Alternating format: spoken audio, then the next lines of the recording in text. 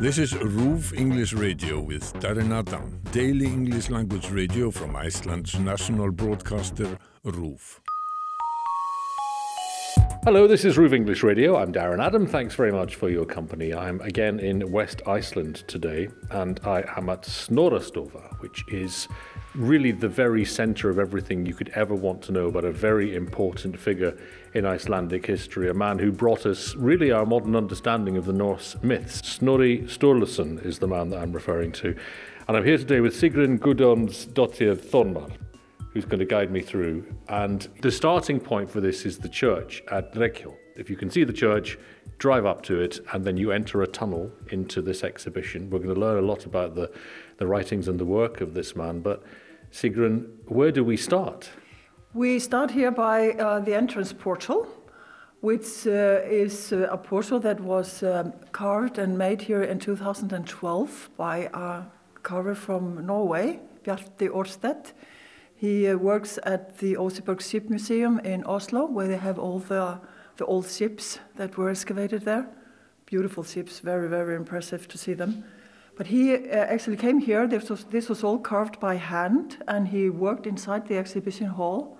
Came actually twice, and people could see him working. But that design is influenced by a portal that is kept at the National Museum in Oslo, and was around a door in a church, a Viking church, staff church in Norway. It's really striking. Just to describe some of the figures that are represented here, if I can do them justice, we have, for example, a woman who's offering up a baby. There's a family around a table with some golden goblets. There are some warriors holding axes aloft, and there is a scholar at the bottom who appears to be pointing to the letter Thorn. Very striking imagery. Yes. On the right side, the images are inspired by Heimskringla, which is a biography of the Norse kings that Snorri wrote. So these are images from Heimskringla. Yes, you saw the child there. It could mean that a child is given for fostering, which was was common back then, that children would be fostered. Snorri Sturluson himself was fostered, and that is something that changed his destiny and his life. Number two, where you can see the men sitting there, you can see some coins on the table. They are negotiating for a bride. Oh, that's so what's happening. Yes, so it's a marriage. The young people there in behind. And then an axe and a king. Well, a king that is being beheaded. It's dangerous to be a king. Yes. and then maybe Snorri Sturluson by his desk. And I will show you a desk here inside the exhibit. So this is Snorri himself represented in the lower panel, we think. Yeah, could be Snorri himself, yes. Showing that he's a man of letters, literally, by pointing at one. And but on the left side, the patterns are influenced by Edda, the Norse mythology.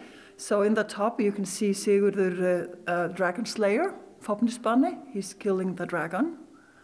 And then some patterns, creatures. But these ornaments were very common in patterns from that time, that period.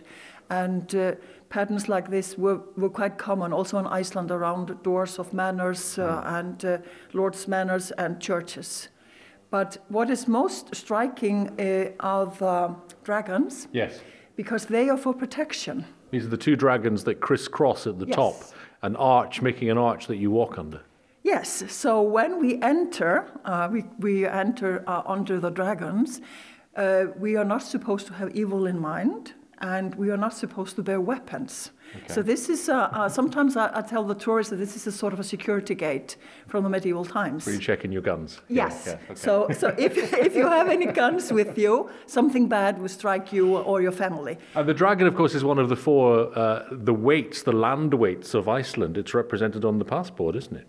Yes, it is. But this was in Norway as well. This was very, very common around doors. And like I said, it was for protection, and it worked. All right, well, I've cleansed myself of evil. I can promise I've got no weapons on me as we walk under this arch and into the exhibition proper, you might say. A lot of people would spend a lot of time just looking at that archway because it's so detailed, isn't it? And some might wonder why we have these strong colors on them. And we contacted several specialists in Norway, and they were all agreed that back then they would be colorful like this. And they're very, very brightly colored, we should say. All the colors are represented. Yes. They're strong primary colors. Yeah. We decided that we wanted them to look like they looked in the beginning, originally, but not how they would have looked 1,000 years ago, where all the colors have vanished. So we walk into the main room, or the first room of the exhibition proper. What would you want to point me to here in terms of something that really represents and points to the life of Snorri that we will discuss? First, here in the beginning, there's a little bit about the Norse mythology, but then over here, the story of his life begins, because the exhibit is with focus on his life. It's not so much about his work, but on him as a man and his life. And a man of learning, a man of contradictions. Yes, absolutely, yeah.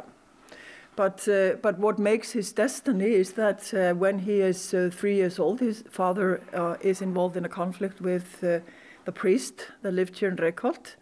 And of course, it was a conflict about money and inheritance. And to solve the conflict, they had to call in a chieftain from the south, a highly respected chieftain, who was Jon Loftsson. From Oddi. Jon Loftsson was nobility. His grandfather was a former king of both Norway and Scotland, Magnus Olafsson the Bare-legged, or the Barefoot.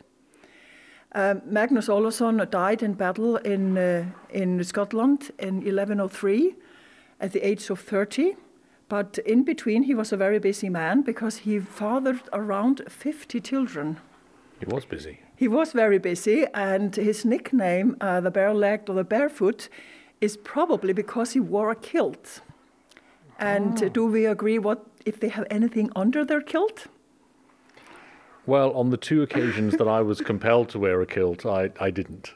Okay. Well, I'm sure that he did not.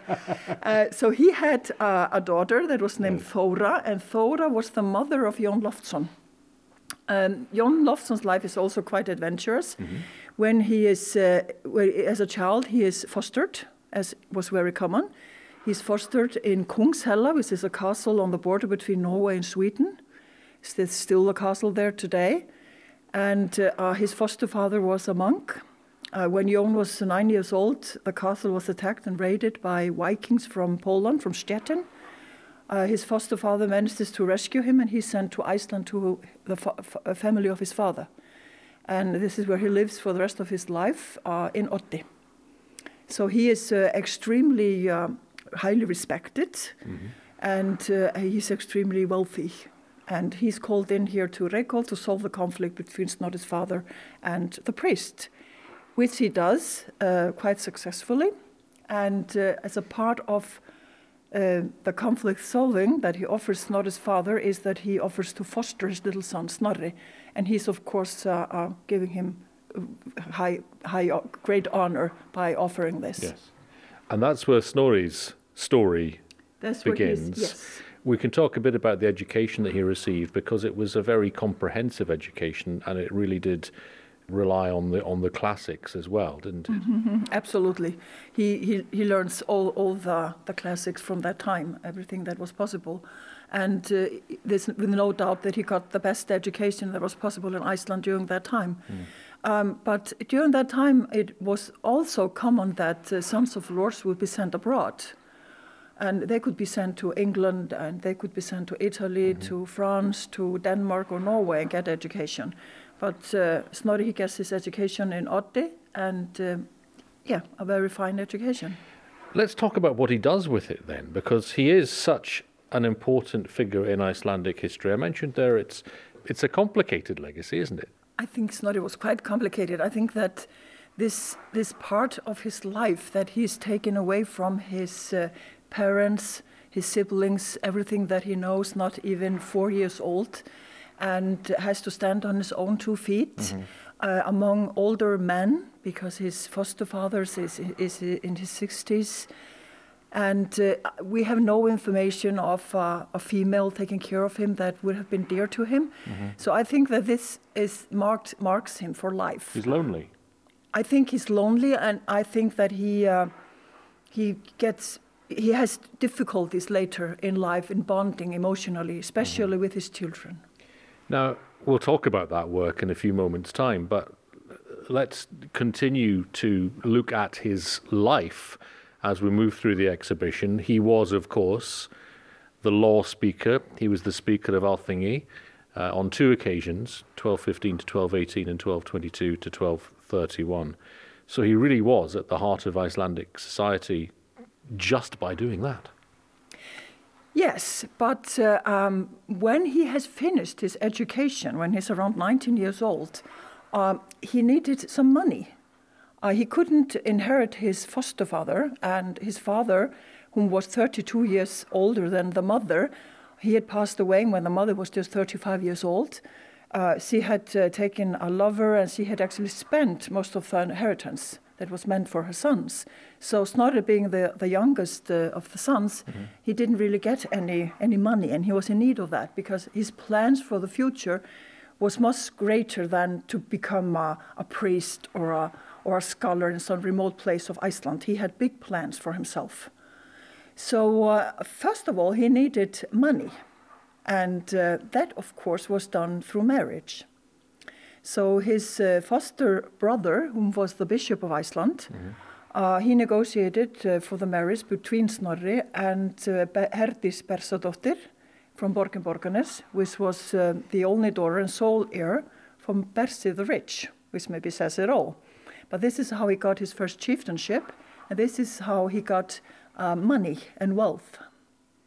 And as the law speaker, his, as I say, a very important role in Icelandic society, does he think he's made it at this point? Does he think he's achieved what he wants to have achieved? No, absolutely not. He wants more for himself, Okay. yes. He wants to become acquainted with the kings of Norway. He wants even more wealth. He wants more powers. Well, let's see how he does with that then. We'll move round towards, well, the concept of love is is described here. You talked about his marriage and I guess a lack of love in his life because they did end up divorcing. What do we know about the marriage? That it was unhappy, that it was based on business. And even though they, of course, managed to fulfill what is expected, they have 2 children together, but he starts to have mistresses, and several of them. And he fathers 3 children with 3 different mistresses in a very short period, which his wife is not very happy about. So they simply negotiate for the separation. And he moves out into 1206, and he buys Reykholt. So he's back where really it all began. And he lives here for the next 10 years with one of his mistresses, which is she, Guðrún Hreinsdóttir. They had a daughter in 1208, which was named Ingibjörg. And Ingibjörg later marries Gissur, which is the one that, makes Snorri's destiny. He is in charge of the men that in the end come and execute him. How many Icelanders can trace themselves back to Snorri? I know a lot like to, or think that they can. I think most of us can, actually. I'm sorry. Well, I can, definitely. I'm number 23 from Snorri, Really? yes. Really? I think most of us that are I could say full-blood Icelandic, we can trace ourselves either directly to him or to his siblings. Okay. Yeah. Now, by 1206, as you say, he's back here at Reykholt, but he's got control of a variety of farms, hasn't he? Oh, he yes. just chooses to live here. Oh, yeah. Yes, he does. There were many things that made Reykholt an attractive place. Of course, the thermal energy, the hot water, and yes, and also because it's centralized. Where it is placed. These were the crossroads. If you were riding from the south, from the west, from the north, it was very convenient to pass Reykholt. And it was also convenient to ride from Reykholt and to Þingvellir. Was one day ride. Let's move into an old room which is set up here in the middle of the exhibition, at one end of the exhibition. Now, there's a beautiful table in the middle, there's lots of beautiful furniture, there's an organ, books on the shelves, and some portraits as well. This isn't a room from the 12th or 13th century, plainly. What happens, or what did happen in here? Well, this room was furnished and designed by the former pastor and his wife. And he used it for education for children, the confirmation children. Mm-hmm. Well, he, like I said before, he went on retirement in 2020. But this room is dedicated to the man here on the picture, which is Bishop Finnur. Mm-hmm. And not many people know who Finnur was, especially not foreigners. But this room is called Finn's Stova, Finn's living room. But we actually had a conference here a couple of years ago, and somebody named it the Bishop's Room. Right. So I actually think that's a good name. I think that fits very nicely, doesn't it? I think it fits very nicely. It has an atmosphere over it. Yes. Well, it speaks to this location, and it speaks to the history of this location. We want to pick that back up now as we talk about Snorri again. And of course, he moved back here in 1206. He moved abroad as well, travelled abroad. He went to Norway. How important were those foreign travels to him? They were very important because he's making connections, but he's also, of course, gathering material for the books that he has planned to write, especially, of course, Heimskringla. So he's gathering texts and poetry and older books for this purpose. Mm. But he also develops a very close friendship with the Earl Skúli Bárðarson, who was the by king, an uncle of Hákon Hákonson, who was the young king. These stories, of course, are extremely exciting. You can read all about them in Heimskringla. Mm. But Hákon Hákonson is just 14 years old when Snorri visits Norway, and he became king only at the age of 13. His life was so adventurous. His father was murdered, poisoned by his own stepmother. My goodness. Very disturbed families in Norway during that time. Yeah. The king's enemies, they didn't know that the king had a son. So they were, of course, trying to put their king in the place to rule Norway. It was also done through a bishop in Denmark and connections from there. But then they found out that the king had fathered a boy with one of his mistresses. And the child was 2 or 3 years old. Mm. And the Birkebeina, which is called the landowners and the farmers in Norway, they rescued the child. And they went, it's very, very famous, they went on skis across Norway to save the child with the Danish army in behind, trying to get the child. And that's extraordinary, isn't it? It's very, yes. Yeah. You can imagine what they wanted to do with the child. Yes. But they managed actually to rescue the child. And this has been filmatized.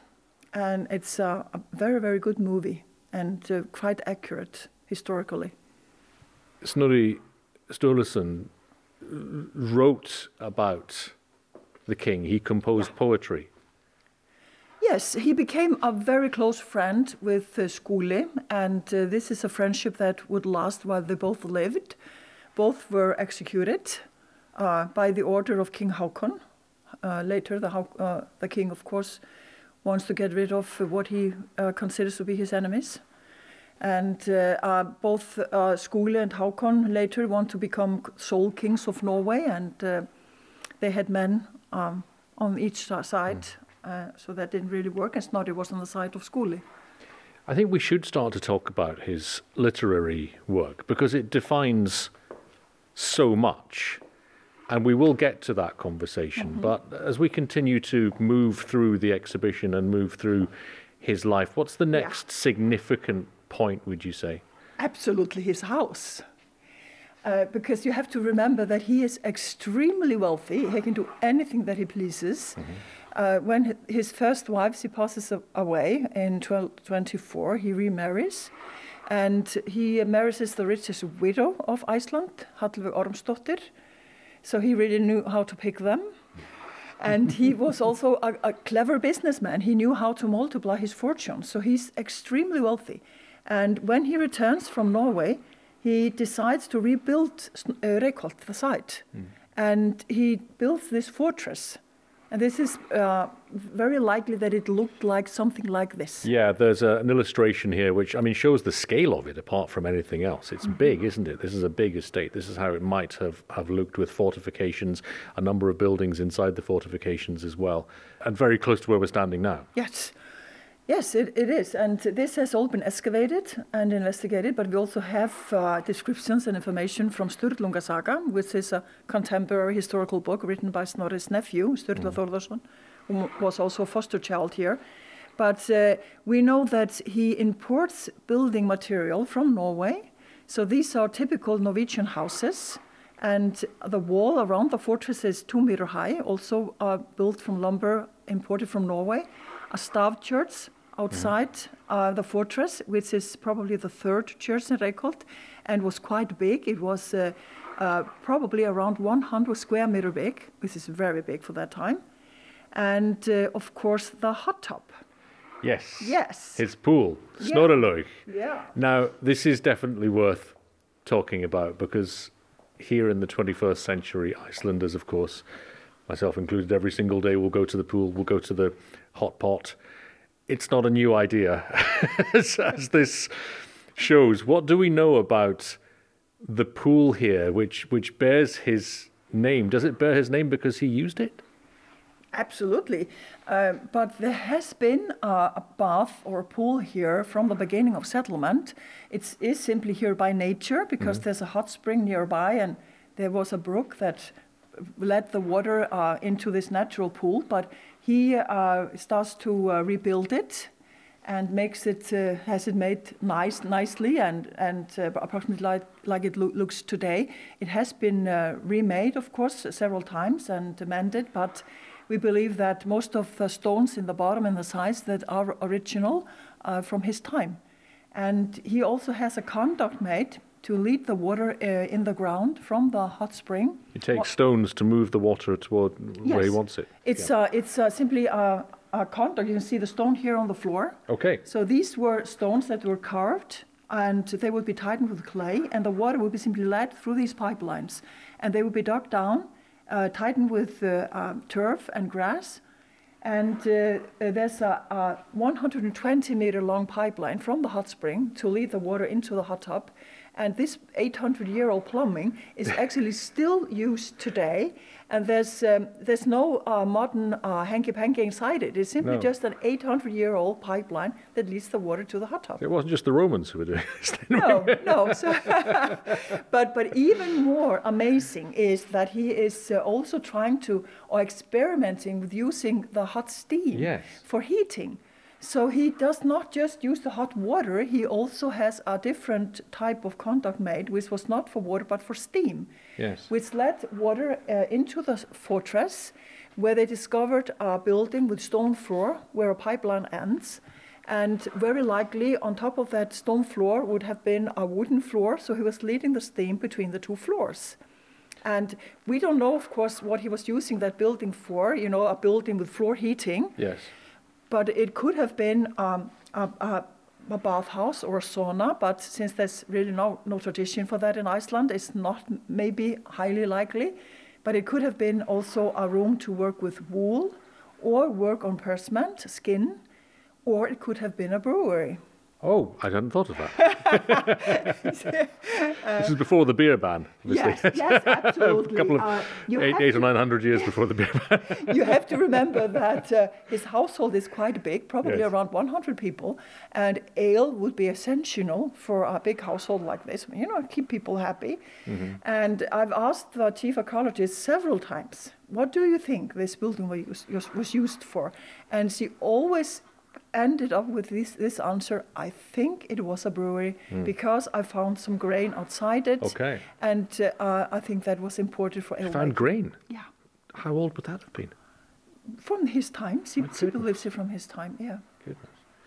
Well, we certainly credit him then with making, at the very least, with making use of the hot water in a way that still to this day is made. So that's in his credit column as well. We will talk about the Norse myths and the enormously important part that he plays in writing those down. What happens next in his life? Well, the problems in Norway, of course, affect him. He is on the side of Skule, and he's on the side simply of the wrong king, of the losing part. And in the end, King Haakon, he asks Gissur, which is a powerful chieftain in Iceland, and Snorri's former son-in-law, he asks him to go to Reykholt and to imprison Snorri and bring him back to Norway. And if there would be any problem with that, he was allowed to do what was necessary. And Gissur is, of course, an upcoming young chieftain, and he sees this as an opportunity for himself. So Snorri never stood a chance. He was simply just executed, killed on the spot. But he was also, for the second time in Norway, when this is all happening, the conflict escalating between the two kings, and he leaves Norway without the King Haakon's permission. And if you are the king's man, you are, of course, supposed to do what the king orders you to do, and you're not supposed to leave without his permission. And Snorri did that. So King Haakon considers him to be a sort of a traitor to him and his kingdomship, and he wants to, put a few good words, talk to him seriously. Yes. But I don't think really that he wanted him killed. No. I think that was just something that happened. And he did die at the age of 62. 62, yes. 62. Yeah. But has left an extraordinary legacy, which we're going to talk about now, and that is his writing down, essentially, his gathering together of what we now think of as the Norse myths. Yeah. Had that been done before? No, that had never been done before. And his sources and his inspirations are, of course, old poetry, but also oral stories. Maybe he was interested in astronomy. Maybe he sat in his hot pot, watched the stars, the Northern Lights, and fantasized about Odin and Thor and all of these stories. But they are simply just fantasy. They have nothing to do with the pagan religion, not at all. It's just fantasy stories, but based on these elements. But they've lasted, haven't they, these stories? They have. Yeah, absolutely. And have been so influential on the culture of the West as a whole that sometimes Snorri is called the Homer of the North. Yes. And just give us some examples of where those stories have ended up in popular culture, because they're everywhere. They're everywhere. They're in artwork, of course, and in Scandinavia and all around the world. But, of course, J.R. Tolkien was highly influenced by Snorri. So Lord of the Rings is highly under the influence of Snorri's work. Even Game of Thrones has a lot of it. If you remember the Stark Boy and when he went blind, and the wolf and the raven and the old man onto the tree roots, which he visits, that is also highly influenced by that.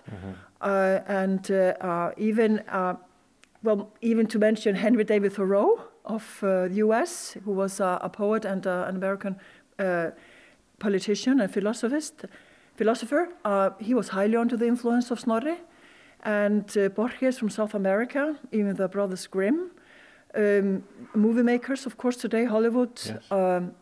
And even the Batman movies, which very few realize. What's the connection there? Well, the connection is that it's in the inspiration and to the story, and the Joker is, of course, Loki. Of course, that makes perfect sense. Yes. And you've got Wagner, of course. You can't really go to any Wagner opera without there being some influence there. And even as we stand here in the middle of January with Christmas just gone past, you think of Santa Claus with his 8 reindeer. It's not a million miles from Odin and Sleipnir, the 8-legged horse, is it? Yeah, absolutely. Yeah. No, you mentioned it. I've never thought about that, really. But yes, you're probably right. And here we are in 2024 now with this astonishing legacy that continues. Do you think he wrote them down because he wanted them to be something that people would refer to for hundreds and hundreds of years? No, I don't think that he would ever have imagined that. He's writing the Edda as a key book in mythology, to teach his pupils here in Reykholt about mythology. So that is simply the reason. So it's a book to teach his pupils and written as a key book in mythology. Now, that's the myths we're talking about. Yeah. The sagas, he does feature, of course, in Ale Saga. Yeah, the saga, Ale Saga, which is very likely that he wrote, some believe that he wrote that to honor his first wife. He wasn't very nice to her, and he wanted to honor her family, and by writing the saga of Ale. Looking back at his legacy, we've talked about the number of Icelanders, yourself included, that can trace their family tree back to him and have a genetic connection with the man. He still seems to influence the country to a huge extent, doesn't he? Does he represent the personality of Iceland, do you think? I don't know. I never thought about that. Sometimes I think that many foreigners know more about him than Icelanders. I think that he never really got the credit that he should have here in Iceland. At some point, the people of Iceland considered that he was a traitor to Iceland, that he was selling us out to Norway, and that he was a snobbing for the kings of Norway. We don't like that. And I think that he never really got the credit. And I think that through the interest of foreigners, Icelanders are getting more interested in him now than they were before. Now, we should, of course, say that we're standing here in the exhibition that's open to everyone. It's not open at the moment during the winter. We'll talk about that. But there's a research centre here that works constantly, regardless of the exhibition that's here open to the public. What takes place in the research centre? Yeah, well, SNORRASTOFA is a medieval research centre, and we have been in charge of many projects, most of them involving excavations and also investigations of manuscripts. We work very closely with many universities all around the world, of course, mostly in the Scandinavian countries. But we had a very big project which was about the Norse mythology, an international project which went on for 10 years and has resulted in several books. We have published, I always forget how many how many books now, but I think somewhere between 24 or 26 books with results from a project that we have led. But this project about the Norse mythology was a big project. But now we are in charge of a project that was established in 2019 by our Prime Minister, Katrín Jakobsdóttir. It's called the RIM project, and it's investigations of medieval research centers. How was the work organized? Where were these centers? How many were they? How big were they? So it involves, obviously, excavations. I don't know if you have heard about Þingeyrar excavations. There was a big monastery there, and it was on the news, I think 2 or 3 years ago, when they were investigating the grave of a bishop, which they discovered. I think the bishop, he died only at the age of 26, but he was wearing a very, very grand ring on his finger. And this is a project that we are leading. And we were working very closely with Árnastofnun in Reykjavik. And this also, of course, involves investigations of manuscripts. So what is done is that my director here, he is with Guðrún Nordal of Arnar Magnússon Institute, in charge of going through all the applications from scientists and scholars and choose which projects they want to, give the money to this year. Okay. And well, now 2024 is the last year, and we are, of course, hoping that it will be expanded. Well, thank you so much for showing me around the exhibition. There's plainly such a continuing interest, particularly, I think, in the Norse myths as they were written down. And the exhibition here, then, as we said, not open during the winter, but when can people come and spend some time here? Well, during the summer, from May until 1st of September, we'll open all days from 10 to 17 hours in the evening, or 5 in the evening. And during the winter, we're also open, but just on weekdays. But we decided this winter to have the exhibition closed in January and until the 18th of February. But then we simply just open again, and everything will be up to normal. So it's 6 to 7 weeks that we close. And do you find, I think you mentioned it there, that some people, when they come here, they know more about Snorri than many Icelanders. So there are well-read, well-researched visitors that come here to find out even more. Yes, absolutely, because sometimes I think that Icelanders, they think that they know but they don't.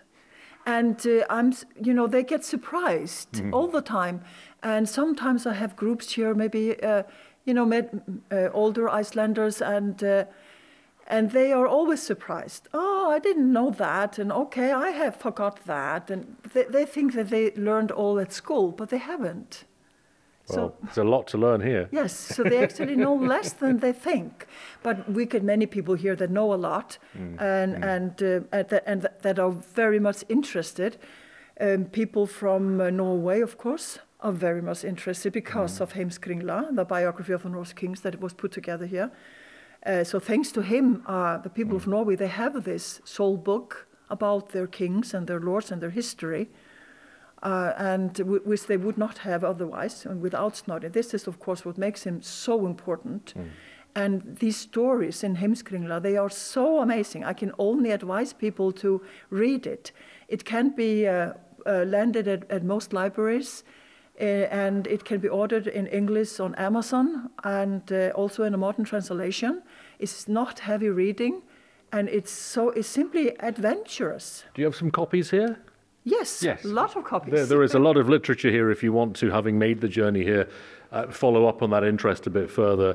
Lots of books available to buy, including, and you mentioned this on the way, and we'll just pick one to talk about. This is the illustrated story or stories of the Viking gods as first written down, I suppose, by Snorri, but beautiful illustrations that really bring the stories to life. Yes, this special copy is so important and so dear to me because it has all these fine artwork, which is by different artists, mostly Scandinavian artists. And in the back there are information about these artists. And the publisher, he used 12 years on putting this together and getting, a license and from the owners of the artwork. Most of this artwork is in galleries and museums in Scandinavia, but some of them are privately owned. I think actually quite a great deal by the former Queen of Denmark, now probably Frederick, the King of Denmark. King of Denmark. Yeah. But also Carl Gustaf of Sweden. So I got to know the publisher personally when he was putting this book together, and this is maybe also one of the reasons why it's very dear to me. Many other books available as well in a variety of different languages if you want to follow up the interest which might be piqued when you arrive here for the first time. Sigrun, thank you very much indeed. Well, you're welcome. Thank you for the visit. We'll put a link up to the website of SNORRASTOFA on the page accompanying this show from RÚV English Radio. I'm Darren Adam, and you can get in touch with us anytime. English@ruv.is. There is more from RÚV English with all the news from Iceland in English at ruv.is/English.